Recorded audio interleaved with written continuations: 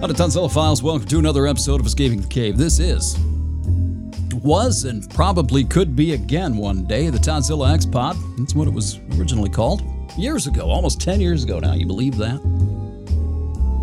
Doing this podcasting thing for 10 years. You'd think I'd be better at it by now, huh? How you doing? This is going to be episode number 120. 120. That seems like a significant number to me. I don't know why. I think I hit 100 back. Was it 2020 maybe? 2021? It's taken me a long time to get from 100 to 120. And here I am doing another one of these things. This is a doozy today if it comes off like I think it's going to. Like I have it planned.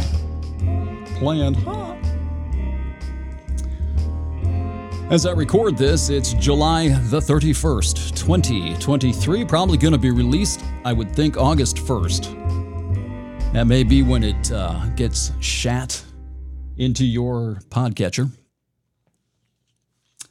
The last podcast came out better than I thought it was going to. Took me a while to get going. The second 45 minutes is a lot better than the first part. That's for sure. But there's one thing that stuck out in my mind, probably a couple, but the one that I'm going to address today is I left this sort of a confusing impression when I was comparing our relativist friends, people who are relativists who have this concept that their perception is in fact their reality, right? And then I was chastising and condemning these people. But then I was giving praise to this Buddhist sect that claimed that people are just physically incapable of comprehending reality, that we do not have the tools to see the world as it is. And I think I may have given some people the impression that I was condemning one, praising the other, but they were basically saying the same thing. I think the distinction that I'm drawing in my head is that the relativists treat their reality, their personal reality, as the real thing. Like that's all that matters. Well, this is what I see, so that's what is. Whereas the Buddhists have the humility to at least admit that, yeah, how we perceive the world with these defective and faulty tools of perception, at least we understand it's not real, that we are flawed. Whereas the relativists, they always give me the impression that well, what I think is because that's what I see, so it must be real. It's real to me. I can't stand that. I just can't. So anyway, other than that, the rest of the podcast is pretty good. In fact, I'm going to continue the theme a little bit today. And like I said, it's going to be, if I pull this off, it's going to be a doozy. One of the problems that I've had over the last few years, I do have a camera here. I guess I could possibly show you, but I've got piles of paperwork lying around here. Now, most of this stuff has been put either into a box, into a little bin that I have. I've got manila folders that are sort of holding these things that are separated out by topic.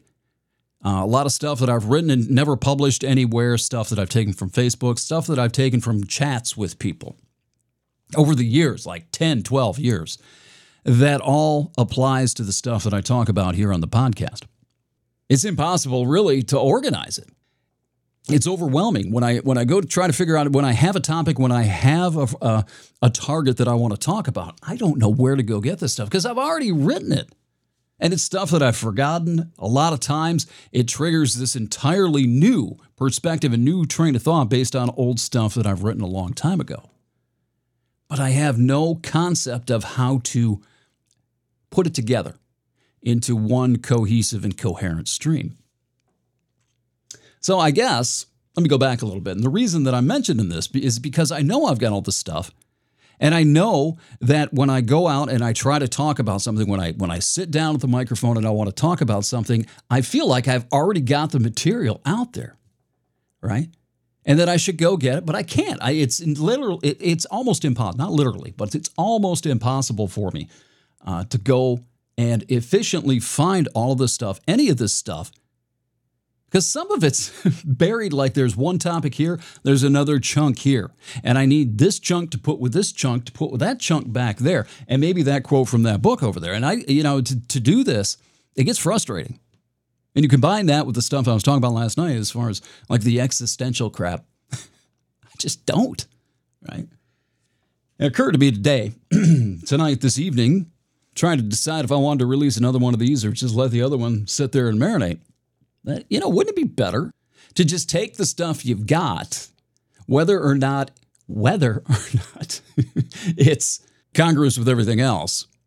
Wouldn't it be better to take that stuff and just put it out there one little piece at a time rather than doing nothing? A bad podcast? An incomplete podcast? Isn't that better than no podcast? That's an interesting thought.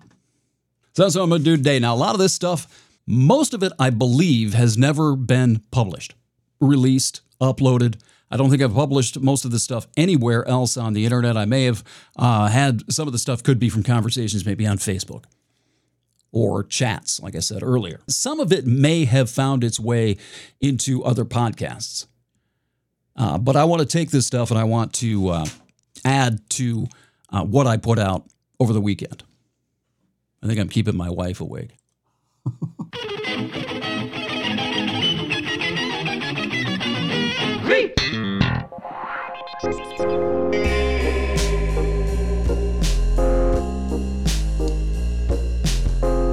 First thing I want to talk about, we had another files release this week. Now, I never got to talking about the Twitter file stuff with Elon Musk. I meant to. It's right up my alley. Matt Taibbi is the one journalist that I pay to have his stuff delivered to me. I respect the hell out of Matt Taibbi. You know how I know that he's authentic and that he's probably saying is exactly what he thinks? Because he's been vilified by both sides. Nobody likes him. No camp, no cult, no compound likes Matt Taibbi because he doesn't say anything consistently that falls into their lap, that supports their particular narrative.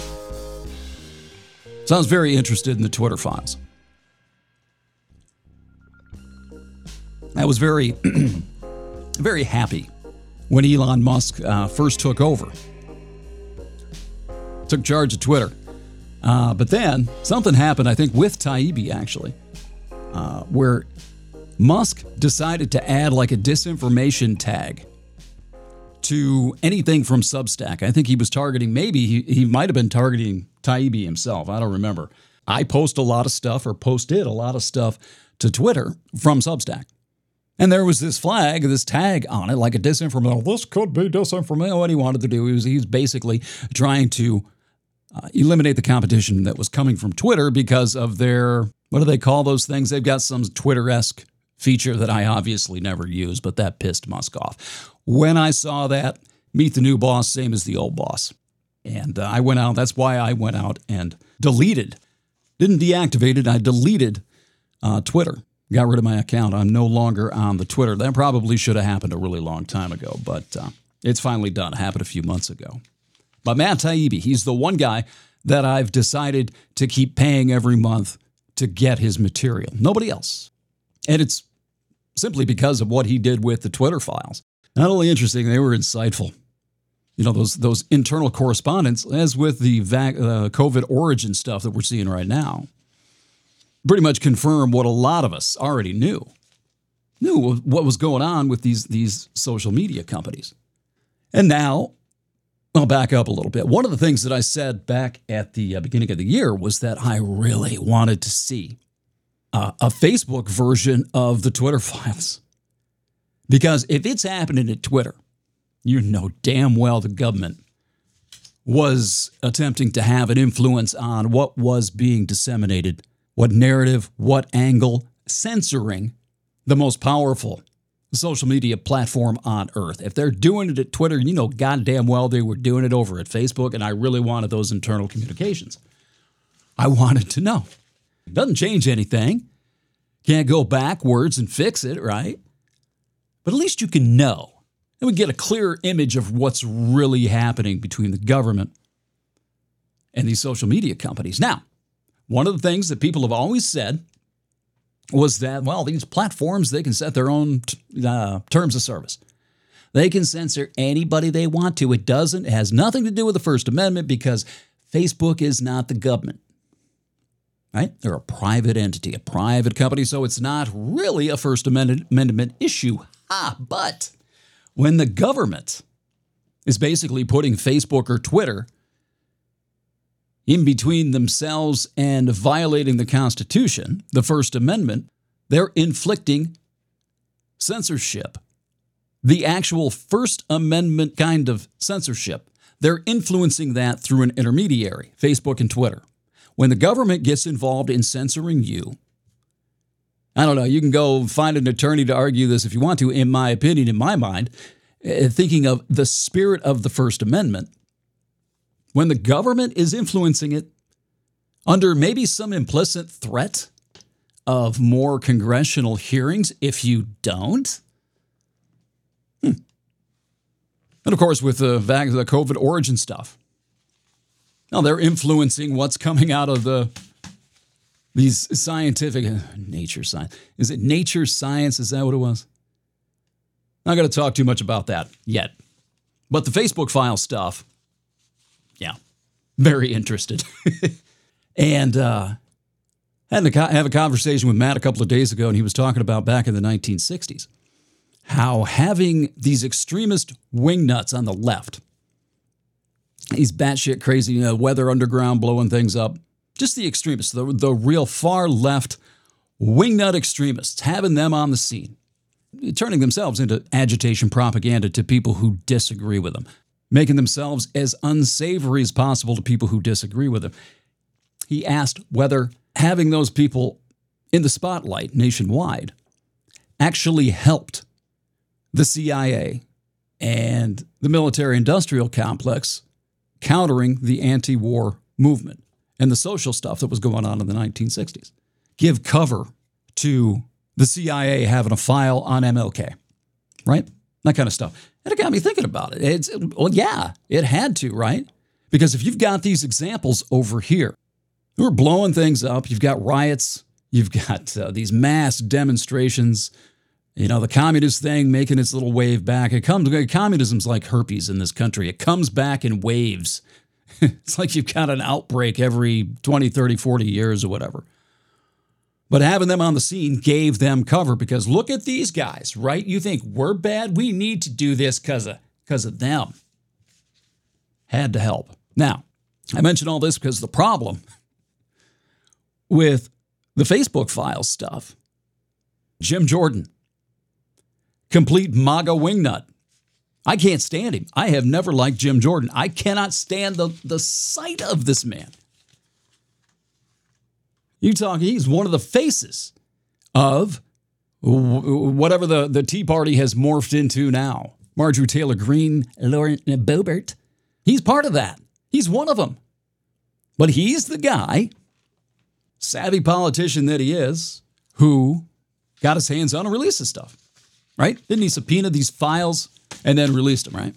And outside of Trump Town, Jim Jordan has zero credibility. None. The only people taking him seriously is the MAGA, Marjorie Taylor Greene, Boebert crowd. The only one's listening. And me. I'm listening to that. I'm not going to listen to much else he says. But other than that, nobody else is really willing to listen to him any more than Republicans are going to listen to Adam Schiff. Trust matters. And left rotten in a cornfield. The people he wants to reach, many of the people that Jim Jordan wants to reach with this stuff, I'm not going to listen to him. They don't trust him. They don't like him. That's another thing. Likability. Huge. You turn yourself into a living, breathing piece of agitation propaganda yourself. Now, you see that everywhere. I've talked about this before. I won't go too far into it, but it's like Ted Nugent, Kid Rock, the Dixie Chicks, Aldean, that is his name, Jason Aldean now, right? It's amazing how few Democrats and liberals like Kid Rock, right? How amazing the coincidence that their political leanings always line up with their opinion on his music. Ted Nugent, he's a perfect example. Now, you can't get 10 people to agree on which movie to go see or where to go eat, but by God, you can get millions and millions and millions of political critters to line up against a song, against an artist, against something because of the political leanings of the artist. It's amazing how those taste things line up, isn't it? Yeah, what a coincidence. Anyway, I could also say that from personal experience, not wanting to be associated with batshit factions has definitely affected me. Now, as rabidly anti-woke as I am, as I have always been, I still don't want to be aligned and associated with Trump, Jim Jordan, Marjorie Taylor Greene, Matt Walsh, none of them. It's causing me problems with this podcast.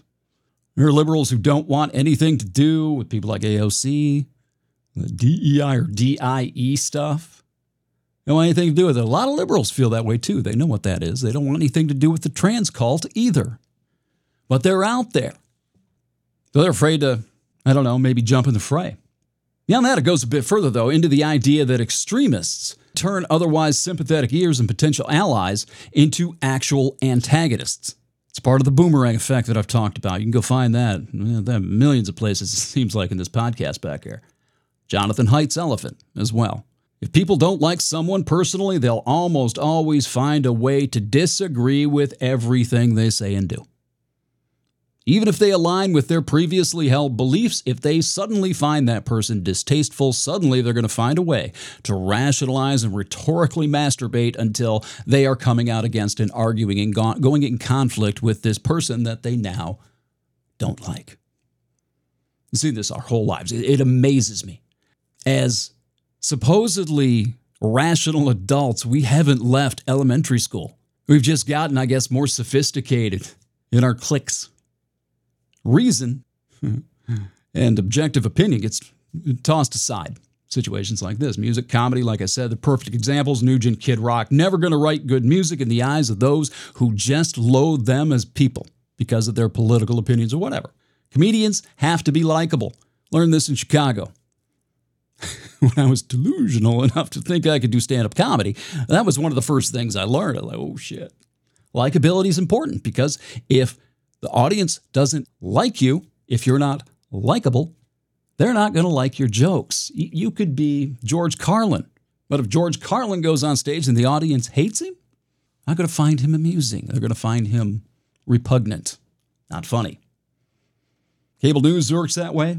You know, to somebody who watches MSNBC all the time, Rush Limbaugh never spoke a useful word.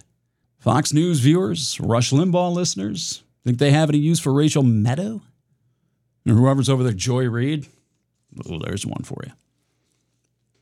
And this is, you know, if you think about it, it's the real damage that's been done by the Agitprop, this agitation propaganda, the for-profit Hate Incorporated, nod to Matt Taibbi, crowd, the media.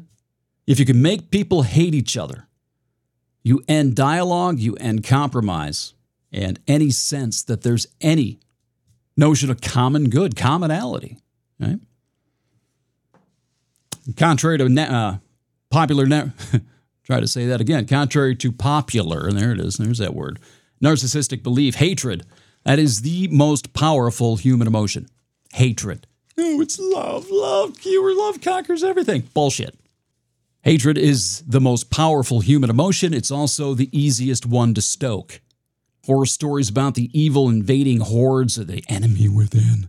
When those horror stories take over, the already tenuous human connection to reason, severed, becomes an episode of There Will Be Blood, rhetorical or otherwise, blood. Can't quantitatively say, we're looking back to the 60s, how much of an impact all of this stuff had.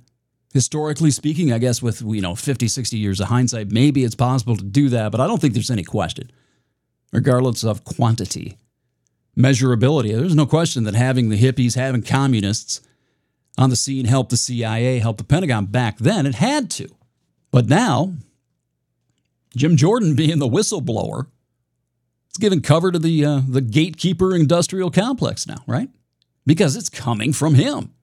It gives people permission to dismiss it. Now, when you're talking about agitation propaganda, you're talking about spreading hatred. Now, going back to Jacques Ellul real quick, agitation propaganda is the agitation, the propaganda. Agitation propaganda is the propaganda of an insurgency, of revolution. Hatred is the most effective means.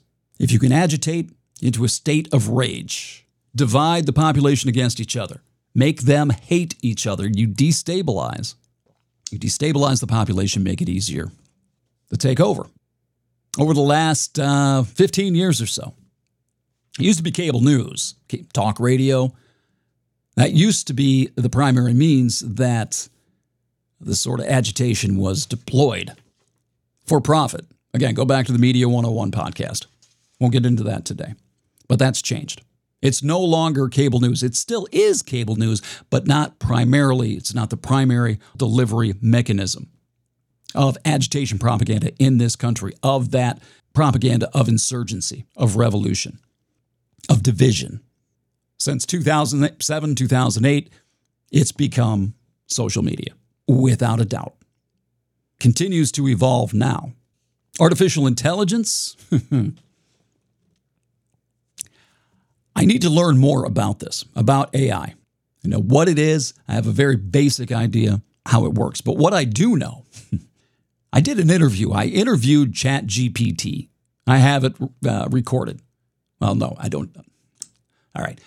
I put it into my software, audio editing software, and gave it a voice. I asked it to explain to me what propaganda was. I asked it to explain how MSNBC uses propaganda. I asked it to explain to me how Fox News uses propaganda. And then I asked it to do the same thing with NPR. Also, the relationship between propaganda and psychology, and how technology and propaganda work. I think you get 4 or 5 questions, and those were the questions I decided to ask it. That comes with the free account, right? It did pretty well on the propaganda technology, propaganda psychology stuff. It wasn't bad, but you could tell a difference when it got to NPR. I'm going to put this together. I gave it a voice because I'm going to use it in the podcast at some point. Look out for that. Anyway, I did this interview with it because I understand enough about it to know that when it's programmed properly and it becomes sophisticated enough, that technology, leave the deep fakes alone for a minute, that technology is going to be able to produce propaganda on a scale and speed that we have never, not even now, have seen.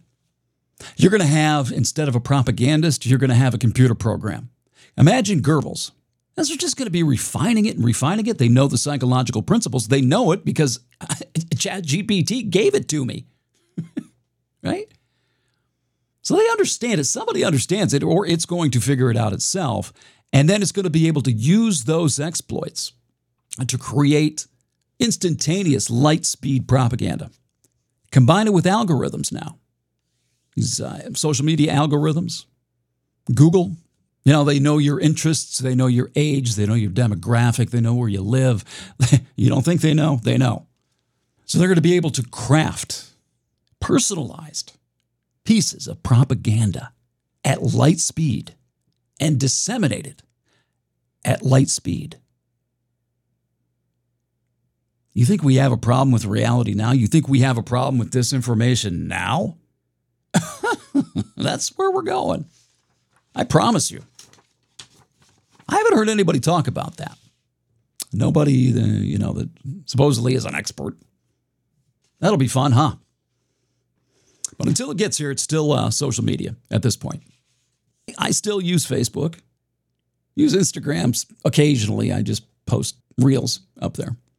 I have never touched Facebook's version of Twitter. I never will. I've never even looked at the download page.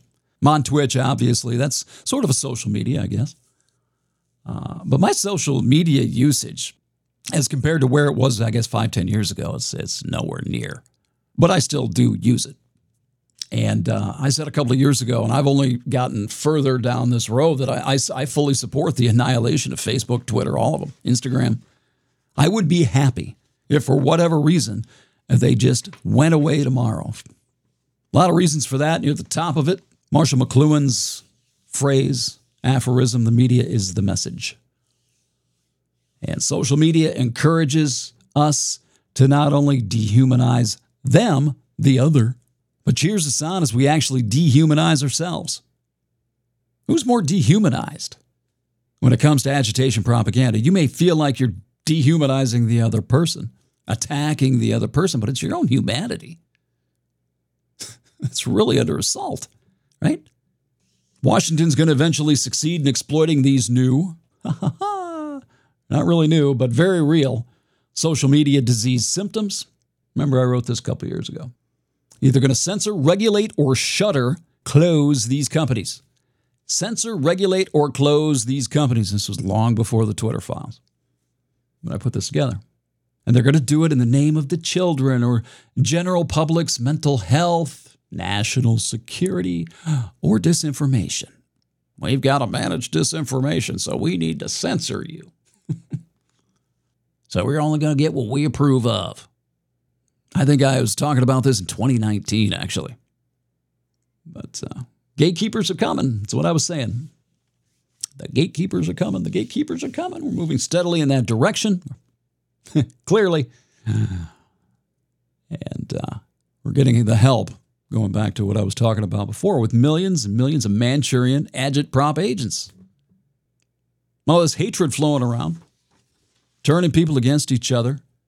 Again, it gives cover to those who want to do something that they normally wouldn't have the cover to do. Goes back to what Matt asked about the 1960s. We're frolicking in a state of informational anarchy at this point. Don't know truth from falsehood. Disinformation, propaganda, falsehoods, everything. Nobody knows what to think. Trust is gone. Data overload, talked about it a million times. Even if they wanted to, people don't have the mental resources of the time to figure everything out, to sort through every piece of informational bullshit that comes their way every single day. They don't have the time. They don't have the brain power, even if they do have the time. Well, it gives cover to the official word, the experts. Trust the science, even though we've seen that the science, in some influence from somewhere higher up, gives cover to all this stuff. Said that our woke flake friends are going to leap aboard the social media regulation train. Of course they are. Of course they are.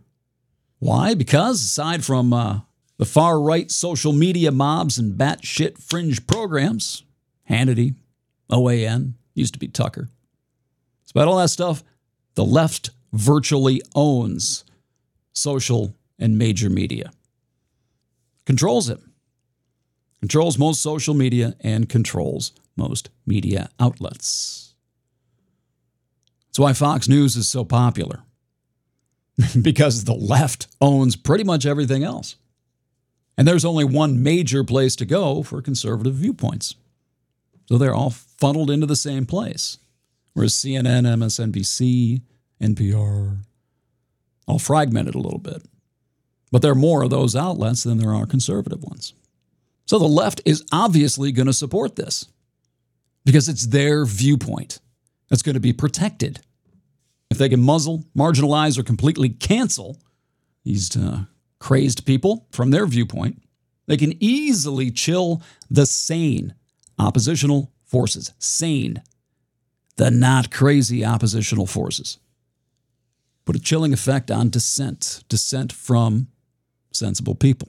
They don't want to get canceled. That's what happens with censorship. That's one of the major effects of censorship. The chilling effect it has on rational people. You're not just silencing the nut jobs. You're silencing the sensible people who also may disagree with you. They don't want to step up. God, you're seeing that all over the place today. There are a lot of liberals out there that just, they despise the racial division stuff, the identity politics, the identity cleaving apart the entire body of the nation based on identity, this DEI bullshit. I know so many liberals, they just loathe it, but they can't stand up. They're so afraid to say anything. And God forbid you go to your DEI meeting and hear how you're inherently an oppressor, that you're automatically racist because you're white. You're automatically an oppressor because you're white. God forbid you stand up and say, fuck you. What's going to happen to you? God forbid you stand up and resist your re-education seminar. I know there are millions of these people out there that disagree with this shit. They don't like Trump. They hate Trump. They're still liberals. They're still leaning to the left, but they hate this stuff. And they can't stand up. They're afraid to stand up. I guess maybe that's the best way to look at it. They're going to be called a racist. They're going to be called a fascist. This happened years ago. I could never figure out. Back when I was railing against the Tea Party 10, 12 years ago, ever figure out, I knew sensible Republicans. I knew there were smart Republicans out there. Smart conservatives were out there. I knew them personally. I'd run into them traveling. I knew this. Where are the sensible Republicans? I kept asking, where are the sensible Republicans? Why aren't they standing up? Probably the same reason. Afraid of getting tarred and feathered in the street, in the metaphorical street, on the digital public square, perhaps. I don't know. But it makes sense. When your group is in a frenzied state, when the mob is getting ready to tear someone limb from limb, what are you supposed to do? Are you really supposed to stand in front of the mob and protect this poor person and sacrifice yourself to the mob as well?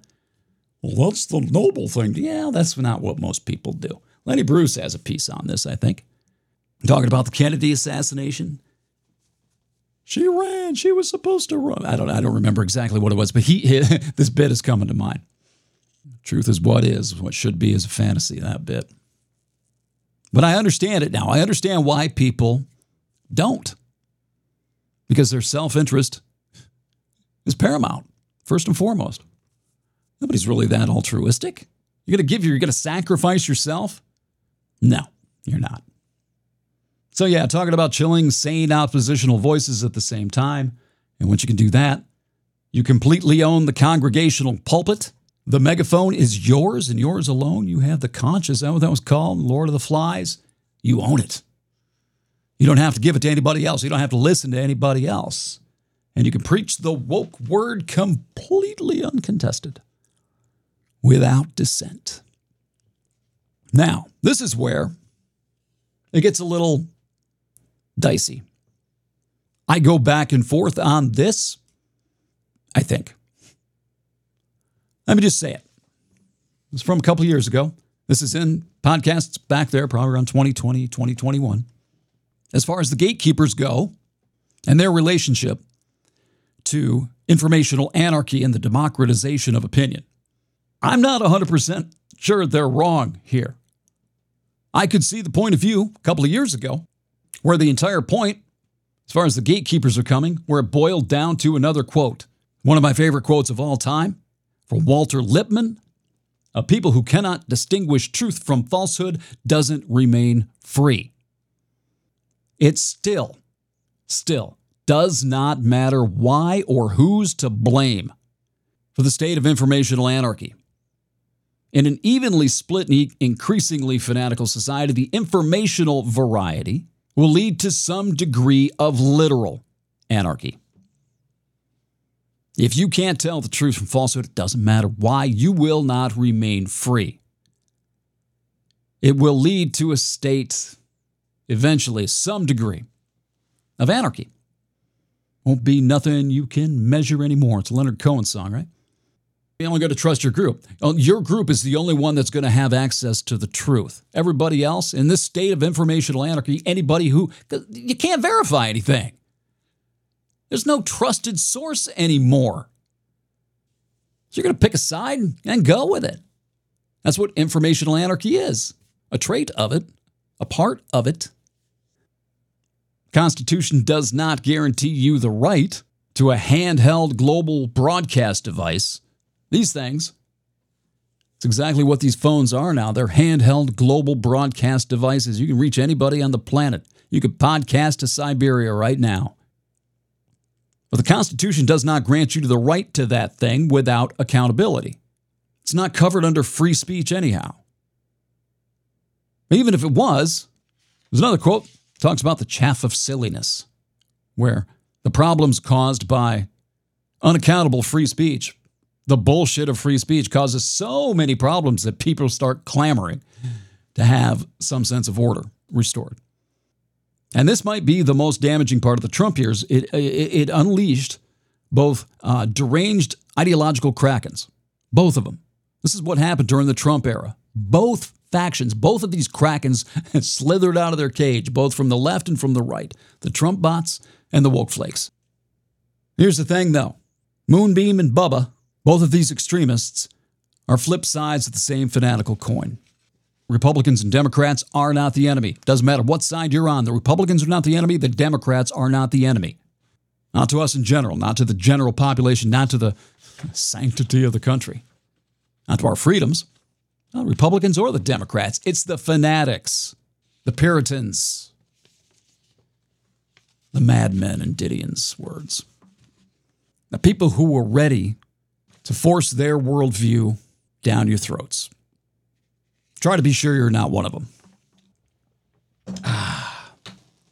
Wow. Voice not good tonight. Comes and goes. I need to take a break.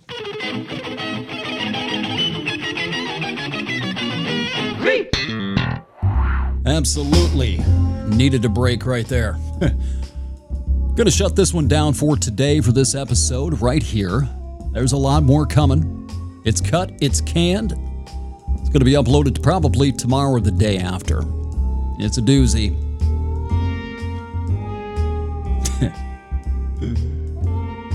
If you're not woke, if you don't like woke flakism, stay tuned. Come back, check that one out. Hope you enjoyed this one. Todzilla@gmail.com. That's the email address. You can get me over at Twitch at TodzillaX. It's where I record the video aspect of this beast. Do live streams and stuff over there. You can give me a follow. It'll give you a ping whenever I do. Kind of chime in if you want. It's got a chat feature. It's live. I'm not a video guy. Also, check out the YouTube channel, TodzillaX, over there as well. Substack, obviously. Anything else? On Instagram. No Facebook. Or I'm sorry, no Twitter. There's a Facebook page too, but bleh. Anyway, thanks for clicking in. We'll talk to you next time. So long.